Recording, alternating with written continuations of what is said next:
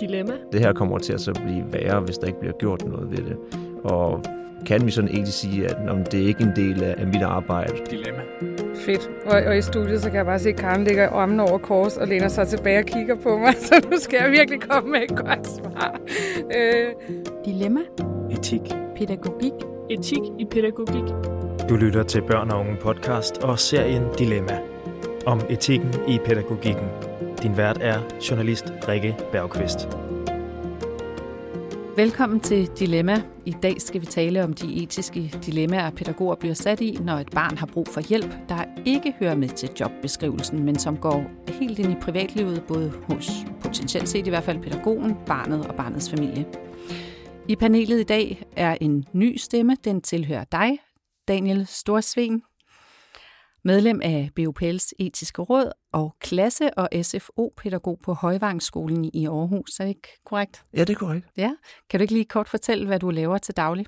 Jamen altså, til daglig så er jeg inde i en anden klasse, hvor jeg skal sørge for, at det sociale sådan spiller.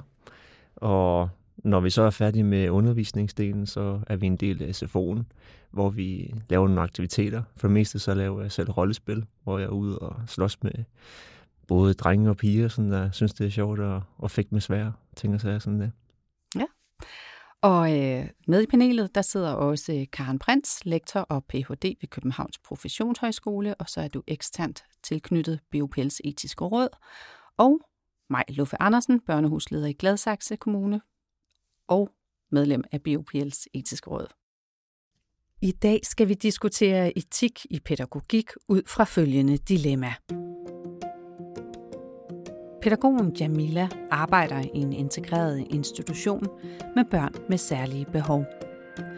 Hun er i en specialgruppe, hvor de også har et udvidet forældresamarbejde. Et af børnene i gruppen er en dreng, lad os bare kalde ham Josef. Og Josef, han er virkelig bange for at komme til tandlægen, og meget bedre er det ikke med en tur til frisøren.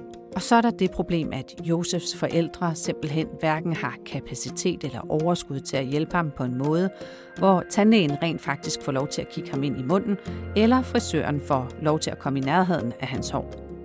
Så nu er situationen den, at han virkelig trænger til både en klipning og til at få set på sine tænder.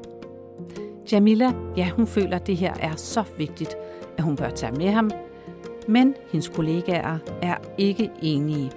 De siger, at det her det rækker altså ud over deres arbejdsopgaver, og desuden vil det tære for meget på deres i forvejen knappe ressourcer, og så vil det for øvrigt også gøre forældrene en bjørnetjeneste. Så nu er hun kommet i tvivl. Hvad skal hun gøre?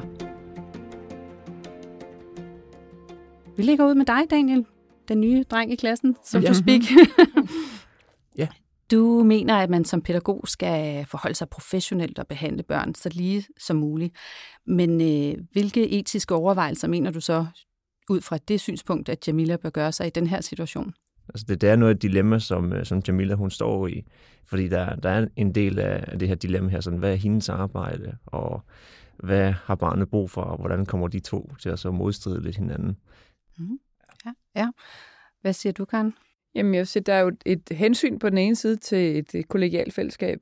Mm-hmm. Hvorfor det i den her situation? Jamen, fordi hvis der det som er nogle kolleger, som siger, hvis det her, det rækker ud over det, vi kan løfte som gruppe, og hvis Jamila gør det, så kan det skabe en forventning hos andre forældre om, at det gør institutionen som den ene ting, og den anden ting er jo, at den tid, hun bruger på det, medmindre hun gør det i sin fritid, så går den jo fra andre ting, der skal løftes i institutionen. Så det handler jo også om en prioritering af den samlede kollegiale ressourcestab. Hvad bruger vi vores tid på?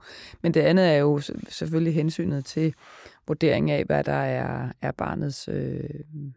barnets tarv. Ja.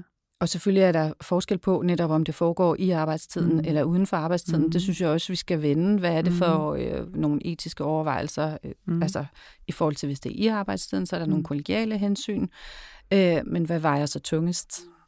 Barnets behov eller det kollegiale hensyn? Maj, det handler jo om, at Jamila føler et etisk pres i forhold til, hvad hun bør gøre, og hvad kollegaerne mener. Men hvis du var hendes leder, hvad ville du så råde hende til at gøre sig af overvejelser? Fedt. Og i studiet, så kan jeg bare se, at Karen ligger armene over kors og læner sig tilbage og kigger på mig. Så nu skal jeg virkelig komme med et godt svar. Kommer guldkornet. Ja, som leder, det ved, altså kan man sige, objektivt set, så burde jeg jo næsten bare lukke øjnene og sige, det skal hun selv ligge og rode med. For hvis jeg først blander mig som leder, så bliver det rigtig kompliceret, ikke? Fordi hvis jeg som leder legaliserer en praksis, hvor mine ansatte de går ud over deres arbejdsbeskrivelse, så kan jeg jo være med til at undergrave hele butikken. Det går jo ikke. På den anden side, så kan jeg jo heller ikke som leder stå på mål for, at vi ikke hjælper børn i nød og familier i nød, fordi jeg synes jo, det er vores allervigtigste opgave, det er at hjælpe nogen, som ikke har mulighederne for at hjælpe sig selv på en ordentlig måde. Så kan man sige selv som leder, så synes jeg jo, det er et fantastisk dilemma, det her. Og jeg vil elske, og jeg vil virkelig, virkelig være skrækslagen for at havne her. Og jeg vil i den grad have brug for at spare med nogen omkring det, og gå videre med det, og snakke med min områdeleder, og måske med min forvaltning om, hvad Søren tænker vi om det her.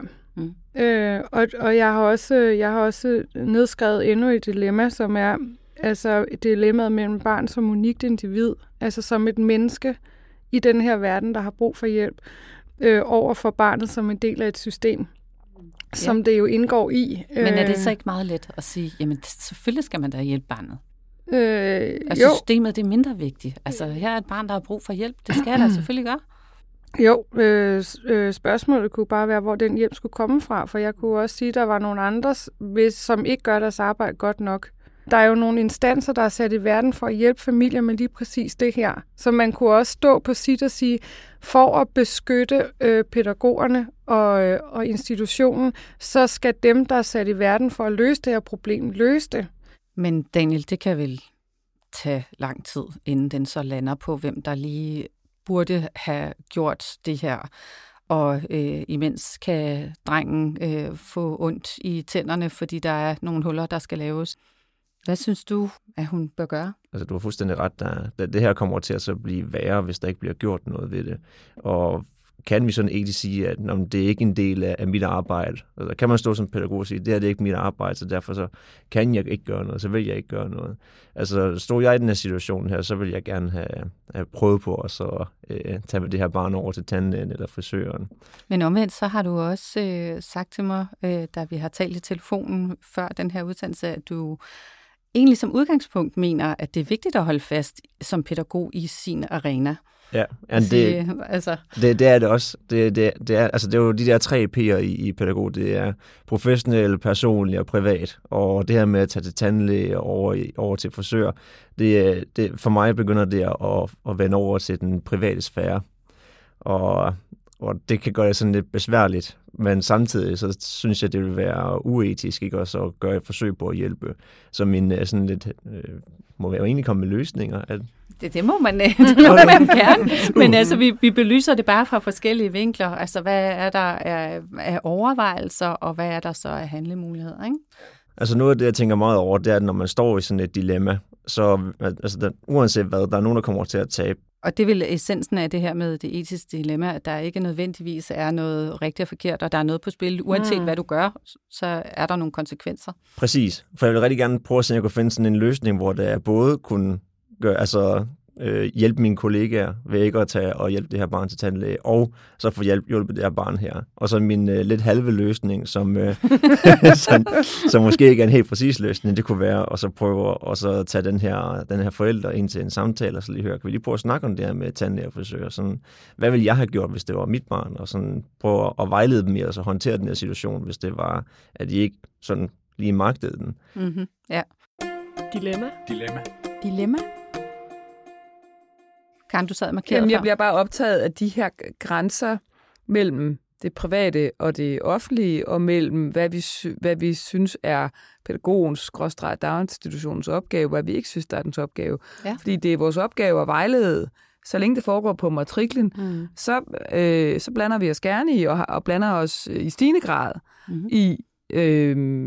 at vejlede i særlig grad udsatte forældre i, hvad de kan gøre, og der er forskellige initiativer i institutionen, og forskellige programmer, og dit og dat. Så der er masser af steder, hvor institutionen i stigende grad egentlig forholder sig til hjemmets måde at løse tingene på. Men når det kommer til at gøre det, og pædagogen ligesom bevæger sig ud over matriklens grænse, så overskrider det et eller andet, som vi også i den måde velfærdsstaten er organiseret på, har defineret mere eller mindre som her går grænsen, medmindre pædagogen går på tur med børnene eller tager hjem til fødselsdag. Når man arbejder som pædagog, er der jo også en defineret arbejdsopgave, som man må forholde sig til og sige, jamen, jeg har et skema, der siger, at jeg går på arbejde klokken det, og jeg har fri klokken det.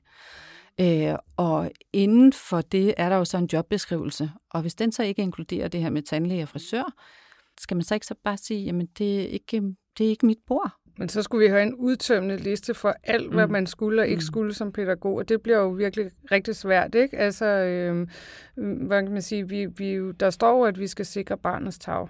Altså, og det er jo også det, som den her diskussion handler om. Hvad er barnets tarv her? Så kan man sige, og jeg synes, det er en virkelig god pointe, hvor foregår vores arbejde henne? I min institution, i det område, jeg er i, der praktiserer vi noget, der hedder hjemmebesøg. Det vil sige, at vi tilbyder at komme hjem til familien, når de starter i vuggestue. I stedet for, at de skal komme ned til os, så tilbyder vi at komme hjem i hjemmet, fordi at, så har vi mulighed for at møde barnet allerede inden det starter, og møde familien i trygge, vante omgivelser. Og allerede der er vi jo begyndt at bevæge os ind et andet sted, end hvor vi egentlig hører til. Og forældrene har jo selvfølgelig fuld legalitet til at sige nej tak. Nej tak, ikke? Ja. Men jeg synes, der er noget interessant omkring barnets tarv i det her dilemma, ikke? Men hvis vi taler om barnets tarv, bliver det så ikke også kompliceret af, at det kan være, at du arbejder et sted, hvor der er mange børn, der har behov for ekstra hjælp? Og hvad gør du så? Du kan jo ikke tage til tandlægen med hele gruppen. Nej, eller også så kan vi. Så skal vi bare tale om det er det, der skal være en del af vores jobbeskrivelse. Og nu hæfter jeg mig ved, at det her faktisk er et specielt tilbud. Det er en speciel gruppe. De siger, de arbejder med udvidet samarbejde. Så jeg synes, konteksten for mig er ændret en lille smule her. I forhold til, hvis det havde været en helt almindelig børnehave. Jamen, fordi der er noget af det der med udvidet forældresamarbejde, vil for mig som leder åbne op for, at vi ikke bare er inden for institutionens 4 vægge, men faktisk udvide det til der, hvor forældrene havde brug for hjælp. Og det er ikke fordi, at der ikke er et etisk dilemma, fordi det er en specialgruppe, det er der afgjort. Der også fordi hun stadigvæk har kollegaerne, der mener. Præcis, og der er stadig et børnefællesskab, som jo har brug for den ressource, som lige præcis hun er. Det er jo også det, når hun tager afsted med et andet barn, så kan man jo ikke bare sætte en vikar på, og så er det samme. Det er det jo ikke. Altså, hvorfor er det ikke det egentlig? Fordi at det er jo hende, der har relationen og tilliden til de børn, der bliver tilbage. Så hvis du bare, vi taler tit om, at der mangler hænder. Ja, men der mangler jo kvalitet i relationer. Det er jo det, vi har for lidt af. Dilemma. Jeg kunne også godt tænke mig at vende tilbage til dig, Daniel, fordi det her, hvis man som pædagog går ud og gør noget særligt med et barn, som man ikke gør med de andre børn, og man måske ovenikøbet gør det netop uden for den pædagogiske arena, altså der, hvor ens jobbeskrivelse i hvert fald er, man tager med til tandlægen, man tager et helt andet sted. Hvad er det så, der er på spil i forhold til relationen til det her barn versus relationen til de andre børn, man også arbejder med? Altså, det er jo vigtigt, at man som pædagog egentlig har en form for balanceret forhold til alle de børn, man har med at gøre. Og hvis det er, at jeg tilbyder at tage tandlæge med et af børnene, så skulle jeg i princippet sådan set tilbyde til alle børnene. Men man kan vel ikke altid tilbyde det samme til alle? Nej. Og børn, de har også forskellige behov. Det kan være, at der er nogen, der bare har styr på det med at tage til tandlæge og frisør, og har slet ikke brug for det. Og så er der også en situation sammen med deres pædagog, som de så ikke vil få, som andre vil få, fordi behovet er der. Men der er samtidig, som mig har en fremragende pointe i, at det er et specialtilbud.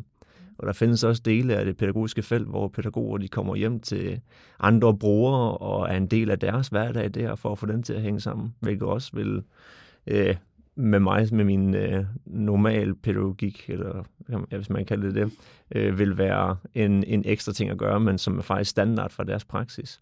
Så det, Men risikerer det ikke at gå ud over din relation på den måde, at du så lige pludselig får en tættere relation til et barn i forhold til de andre børn. Ja, det kan godt gå hen og være et problem. Mest af fordi børn, de lægger også mærke til sådan noget der.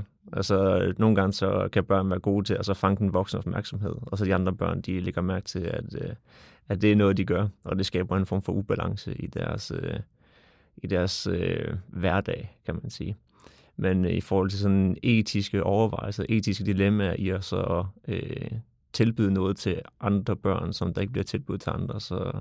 Ja, det er vel en problemstilling, man står i til daglig, tænker jeg. Ja. Og det er også derfor, vi diskuterer den. Karen, det er det, jeg vil sige. Det rammer jo dilemmaet mellem, altså spørgsmålet om, stiller vi lige ved at give alle det samme, eller stiller vi lige ved at gøre forskel, fordi at børn har forskellige forudsætninger og forskellige situationer. Som det ene, og så vil jeg sige, jeg kender også til institutioner, som arbejder meget, altså almindelige daginstitutioner, som arbejder eksplicit med også at involvere børnene. Jeg siger, i dag var mig ked af det, og hun havde lige brug for at sidde på skødet, og det var hende, der valgte sang. Og en anden dag er det dig, men også egentlig lære børnene at se, at vi er forskellige og er i forskellige situationer, og nogle gange betyder det, at man får lov til, man får et ekstra privilegie. Men det er selvfølgelig klart, at dilemmaet bliver jo, at alle børn har jo ret til at have en kvalitativ god relation, men så der er jo selvfølgelig en balance her, og nogle, altså, bliver ved med at være nogle overvejelser, man er nødt til at gøre sig, men jeg tænker, at det også bliver en del af den kollektive opdragelse, man kan lave. Mm. Maj, jeg har set, du markeret, men inden vi når til dig, så kunne jeg godt lige tænke mig at holde fast til dig, Karen, fordi du taler også om det her med, at en relation aldrig må blive for pædagogens egen skyld. Altså Jamila, hun står her og tænker, jeg bør hjælpe, jeg bør gøre noget, fordi at jeg føler, at jeg skal gøre noget. Men hvorfor er det, at en relation ikke må blive for pædagogens egen skyld? Jamen, det er jo apropos hårfine det er fedt sagt, det der. Grænser. Det må jeg bare sige. Ja. Så er, på den ene side, så er det, vi efterspørger og enige om, det er autentiske, empatiske, indlevende pædagoger, der bruger sig selv og kan indgå i mangfoldige samspil med en mangfoldig gruppe af mennesker, og samtidig kan holde sig fra at få kæledækker eller særlige præferencer, eller gøre det for sin egen skyld. Jamen, fordi det er jo barnets tarv, der skal være i centrum, men fordi vi også er mennesker, så vil der jo være den risiko, og jeg tror, det eksempel, vi drøftede i telefonen, det var det her med, som jo også er sådan et klassisk dilemma, her er et barn, hvor, der lige nu er det lidt uklart, hvor det barn kan være, eller man kan være bekymret for, om det kan være derhjemme, eller ikke er blevet hentet. Jeg tager barnet med hjem til mig selv. Jeg ser, at det her barn har et særligt behov, men risikoen er, at det også opfylder noget hos mig, for at være en, der kan gøre en forskel hos en anden. Og det kan jo gøre, at jeg bliver sløret af mine egne følelser og mine egne behov, og kan få svært ved at se barnets behov og barnets tarv. Så det der grænsen er, men den er jo hårfin, fordi vi er også afhængige af, at der er et menneske, som empatisk indlever sig, og som ser, her er der nogen, der har brug for det, jeg kan give. Og det, så tænker, det er jo bare et dilemma. Hvis jeg lige hiver den tilbage til det her dilemma, som vi snakker om i dag, med Jamila, der står over for den her svære beslutning, om hun skal gøre det ene eller det andet, det hun føler for, eller det kollegaerne mener. Så snakkede vi tidligere om, at der kunne være en forskel i forhold til, om det foregik i arbejdstiden eller uden for arbejdstiden. Og Daniel, der vender jeg mig mod dig, fordi igen, du har snakket om det her med, at det er vigtigt på sin vis at holde fast i sine arenaer og sige, at mit arbejde foregår her. Men kunne man ikke løse problemet ved bare at sige, at hun skal da bare gøre det i sin fritid? Det kunne man godt, og det kommer helt an på, hvad for en person Jamila hun er, og hvad hun selv er interesseret i at så egentlig give for sit arbejde. For os, som Maj siger, så er der mange af os, der bliver pædagoger, fordi vi har et inderligt ønske om at gøre en forskel for andre mennesker. Og jeg har også kollegaer, der har valgt at tage med på ekstra ture i deres fritid. Men det får de jo ikke betaling for. Det får de ikke betaling for. Det er det der med at så have et arbejde, der egentlig er inspiration. Så gør man nogle ting, fordi man synes, det er det rigtige, eller fordi det man har som værdisæt, at det her, det bliver jeg nødt til at gøre, fordi jeg har mulighed for at gøre en forskel. Og ja, hvis jeg lige skal prøve at svare på de spørgsmål, sådan, det er vel en, ja, det er vel en leder ikke være i stand til at kunne spørge Jamila om. Det vil være Jamilas eget beslutning, det vil være noget, hun skulle spørge sig selv. Er det her noget, som jeg vil gøre? Og så skal hun så svare ja eller nej. Og det kunne man sagtens, så det er der pædagoger i dag, sådan, der gør. Men jeg ved så også, at der er jo også nogle institutioner, der har regler for, hvad man egentlig må gøre. For eksempel den med babysitning. Og det er vel ledelsens forsøg på at beskytte medarbejderne mod at komme i de her etiske dilemmaer. Ja, det kan jeg også godt forstå, fordi men der kan også blive drevet rov på dem, og der kan også stå en medhjælper, som ikke ved, hvad det er, hun siger ja til, og lige pludselig får engageret sig selv i et privat ansættelsesforhold, hun ikke kan komme ud af igen, eller som ikke kan administrere, som Karen siger, tilknytningen til barnet, at det går simpelthen, det bliver for tæt og for nært, og som ikke magter at skille de to ting ad. Så det kan jeg sagtens forstå. Men jeg kommer faktisk til at tænke på Løgstrups etiske fordring, fordi nu sidder vi her og taler meget om, hvad skal hun gøre, fordi hun er pædagog, men jeg synes også, der er noget i at tale om, hvad skal man gøre, fordi man er et menneske, der ser et andet menneske i nød. Altså, jeg ved godt, vi sidder for at tale om pædagogisk etik, og nu hiver jeg den et andet sted hen, men vi er jo først og fremmest mennesker. Altså, vi er jo mennesker, før vi er pædagoger. Men betyder det, at man altid skal hjælpe? Nej, det betyder ikke, at man altid skal hjælpe, men det betyder alligevel, synes jeg, at har vi ikke en mellemmenneskelig forpligtelse til at reagere på nogen, der har rigtig meget brug for hjælp, uanset hvilket ansættelsesforhold vi er i. Øjeblik, Karen, jeg har set, du har markeret, men man kan jo også stå i den situation netop, som vi har talt om tidligere, at man arbejder et sted, hvor der er mange børn, der har brug for hjælp. Og man kan ikke, altså man har måske også selv en familie, man skal hjem til. Men det bliver sådan en pligtetisk diskussion, ikke? Altså det er sådan, hvis vi nu gør det her, jamen det er det, der gør, fordi det er jo Kant, der siger, at det du skal gøre, nu skal du til hver tid kunne ophæve til en almengyldig lov. Aha. Det vil sige, hvis jeg gør det her, så skal jeg kunne gøre det mod alle. Ja. Men det er jo kun en præmis, vi køber, hvis vi køber Kants idé om pligtetik. Altså, vi kan jo også vælge at sige, nej, vi arbejder med en situationsbestemt etik, der hedder, at i det her tilfælde, der træffer vi den her beslutning, og i andre tilfælde, der træffer vi andre beslutninger. Det er en helt anden måde at tænke etik på, at hver enkelt situation kræver en nøje dømmekraft, som vi vurderer, hvad der er det rigtige at gøre på baggrund af i den her situation. Mm-hmm. Men hvis vi køber pligtetikkens præmisser om, at det jeg gør, det skal jeg altid kunne gøre, så bliver det noget rigtig rod, ikke? Så bliver det et problem. Ja. Men det er jo ikke det etiske perspektiv, vi behøver at lægge på det. Mm-hmm.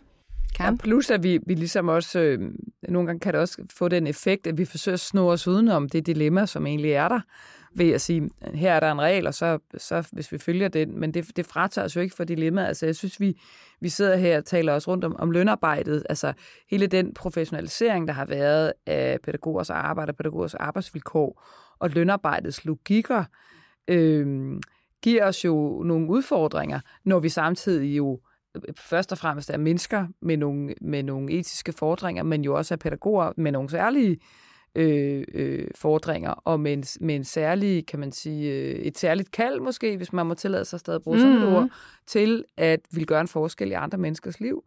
Og jeg tror aldrig, vi finder den rette balance mellem lønarbejdet og med den en eller anden form for professionalisering og forestilling om, at vi kan skelne mellem det kaldet, den sådan grundlæggende fordring om at vil gøre en forskel, og så det her sådan mere rammesatte lønarbejde og nogle forestillinger om, hvad der er professionelt og hvad der er ikke. Altså, det kan vi ikke. Jeg tror ikke, vi kan ramme det, men vi skal blive ved med at diskutere det. Det er jo en vigtig samtale. Og så måske ikke være så bange, altså forlængelse af det Maj siger, ikke være så bange for det her argument, præcedensargumentet, ikke? Fordi argumenter om ikke at må passe børn i institutionen privat, tænker jeg, det er angsten for præcedens. Nå, så står der så 25 forældrepar og gerne vil have en babysitter, og så står vi der og er på den, for nu har vi opbrugt kapaciteten.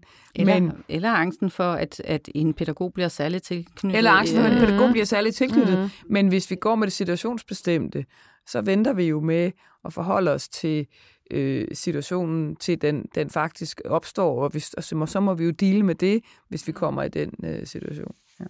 Daniel, jeg vender tilbage til dig, fordi nu nævnte mig lige det her med pligtetik. Du mener også, at der er sådan 3 måder at gå til den her problematik på. Pligtetik, og så nytteetik og dydsetik. Kan du forklare de 2 andre? Hvad er det for en måde at gå til den her problemstilling på? Ja, altså nu havde jeg kategoriseret dem lidt i forhold til det der med, om man skulle hjælpe det her barn til at tage til tandlæge, eller skulle man sige, det her det kan jeg ikke, eller skulle man tage min sidstnævnte middelvej, og så på at vejlede forældrene i at så håndtere den her situation her. Og der så jeg sådan, at pligtetikken, det vil falde på selve vejledningen, fordi vi har pligt til at så gøre et eller andet, for at så hjælpe hele situationen. Og det vil så også være den måde, man kunne sådan gøre det meste, uden at det koster for meget i forhold til kollegialt samarbejde og overgå sin professionelle rolle. Og så dydsetikken, det vil så være at gå all in og sige, nu tager jeg det her barn her og tager med til tandlæge, og så hjælper jeg dem igennem den her situation her. Og så nytteetikken, den har jeg lidt svært ved at argumentere for i forhold til at så ikke gøre noget, fordi det nytter slet ikke noget. Men hvis man kan sige, nytteetikkens imperativ, altså ligesom det kategoriske imperativ i pligtetikken, det er, at den handling, du skal gøre, skal kunne ophæves til almengyldig lov. Det vil sige, pligten ligger i, at hvis du gør det nu, skal du altid kunne gøre det. Deri ligger pligten, ikke? Som Daniel siger. Og så kan man sige, at nytteetikken har jo mest mulig lykke for flest mulige mennesker. Det vil sige, hvis nu har et barn, der skal til tandlægen, som skriger og bider og river de andre børn, fordi han har så ondt i tænderne. Sådan en har jeg faktisk engang haft i en specialbørnehave. Ja. Han var umulig at være sammen med for fællesskabet, fordi han havde så mange smerter.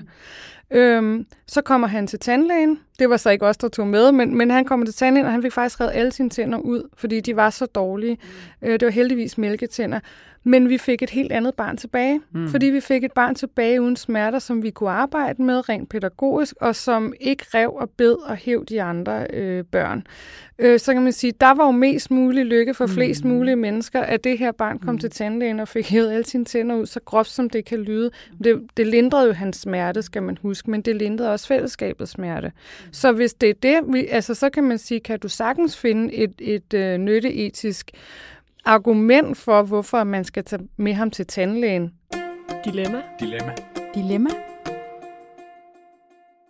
Vi skal til at runde af. Er der lige noget sidste? Jamen, jeg bliver bare optaget af det her med, at altså tilbage til den velfærdsstatlige organisering, som gør, at vi har en daginstitution, som jo primært er et pædagogisk tilbud, og hvor vi er optaget af, altså at det, der kan blive vores opgave, er så at vejlede til myndiggørelse.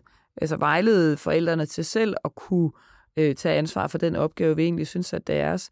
Men at hvis vi nu havde defineret det her område i højere grad som også værende et socialt tilbud, så vil vi måske få nogle andre typer af dilemmaer, eller så vil grænserne være nogle andre steder, så at det her dilemma også bliver skabt af den måde, vi har den her meget specialiserede velfærdsstat. Daniel, du markerer. Ja, det er fordi, at noget af det, som jeg som praktiker nede på gulvet egentlig lægger mærke til, sådan, der kan være lidt en problematik i forhold til det med, sådan, hvad kan man gøre i den her situation her. Og det, jeg ser, det er sådan også, altså, det store problem, det er, hvad er pædagogens arbejdsfelt egentlig? Altså, hvad gør vi egentlig? Altså, hvad er vores konkrete rolle i det her samfund her? For den er ikke sådan helt prædefineret.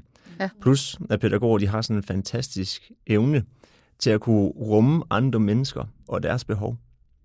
Så de kan noget specielt. Og spørgsmålet er, om vi skulle beskæftige os så meget med, hvad vi må og ikke må i forhold til struktur, og måske tænke lidt mere på det, som Maj, hun nævner, sådan at vi som mennesker har pligt til at handle på noget af det, vi ser. Men det lyder også meget grænseløst. Så der bliver vel også nødt til at være nogle definerede grænser, men vi når ikke videre i diskussionen i dag. Andet end, at jeg lige vil spørge til sidst, Maj, hvis du var Jamila, hvad vil du så ende med at gøre? Det er fandme tarveligt.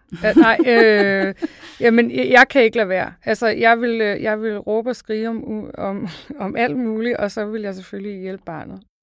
Karen, hvis det var dig? Ja, jeg er enig. Ja. Det tænker jeg, og det kommer også selvfølgelig an på graden af tandlægebehov. Ja. Men ja, hvis jeg vurderede, at det var, at det ville også blive forværret, hvis vi skulle vente på, at sagen gik rundt i systemet, så det tænker jeg, Det ville jeg føle, jeg havde pligt til. Daniel, nu skal du ikke føle dig udsat. Du må gerne svare noget andet. Nå, Men, det er fordi, hvad vil du sige? Nu havde vi jo snakket om den her case, inden jeg lige skulle herop og så være med. Og der havde jeg egentlig nævnt sådan, at det jeg ville have gjort, det er, at jeg ville have vejledt forældrene. Og nu har jeg sådan også vendt den her med nogle af mine kollegaer, og der blev jeg simpelthen inspireret til at så gøre noget andet, end det jeg initielt havde forestillet mig, eller det sådan, jeg havde tænkt på, hvilket også for mig taler ind til, hvor kompliceret den her sag den egentlig er, for det er ikke bare sådan, når der er et problem her, det fikser jeg, for der er sådan alle de her ramifikationer, sådan, der kan komme af den måde, man håndterer det på. Så jeg er faktisk lidt med på den der med, at jeg vil faktisk også gerne tage med til tandlægen og få fikset det. Og det understreger jo netop vigtigheden af at gøre sig nogle overvejelser og tale om sine etiske dilemmaer, man står i med sine kollegaer, og tage sig noget tid til at tænke over det, inden man tager en beslutning. Tusind tak, fordi I var her i dag. Panelet i dag bestod af Daniel Storsveen, Maj Luffe Andersen og Karen Prins. Jeg håber, I, der lytter med, er blevet inspireret til at tale om etiske dilemmaer i jeres praksis. Du har lyttet til Dilemma, en podcastserie om nogle af de dilemmaer, der kan opstå i den pædagogiske praksis.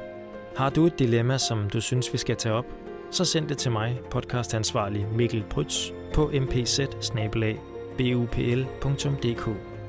Denne serie er produceret af journalist Rikke Bergquist i samarbejde med Børn og Unge Podcast og BUPL's Etiske Råd.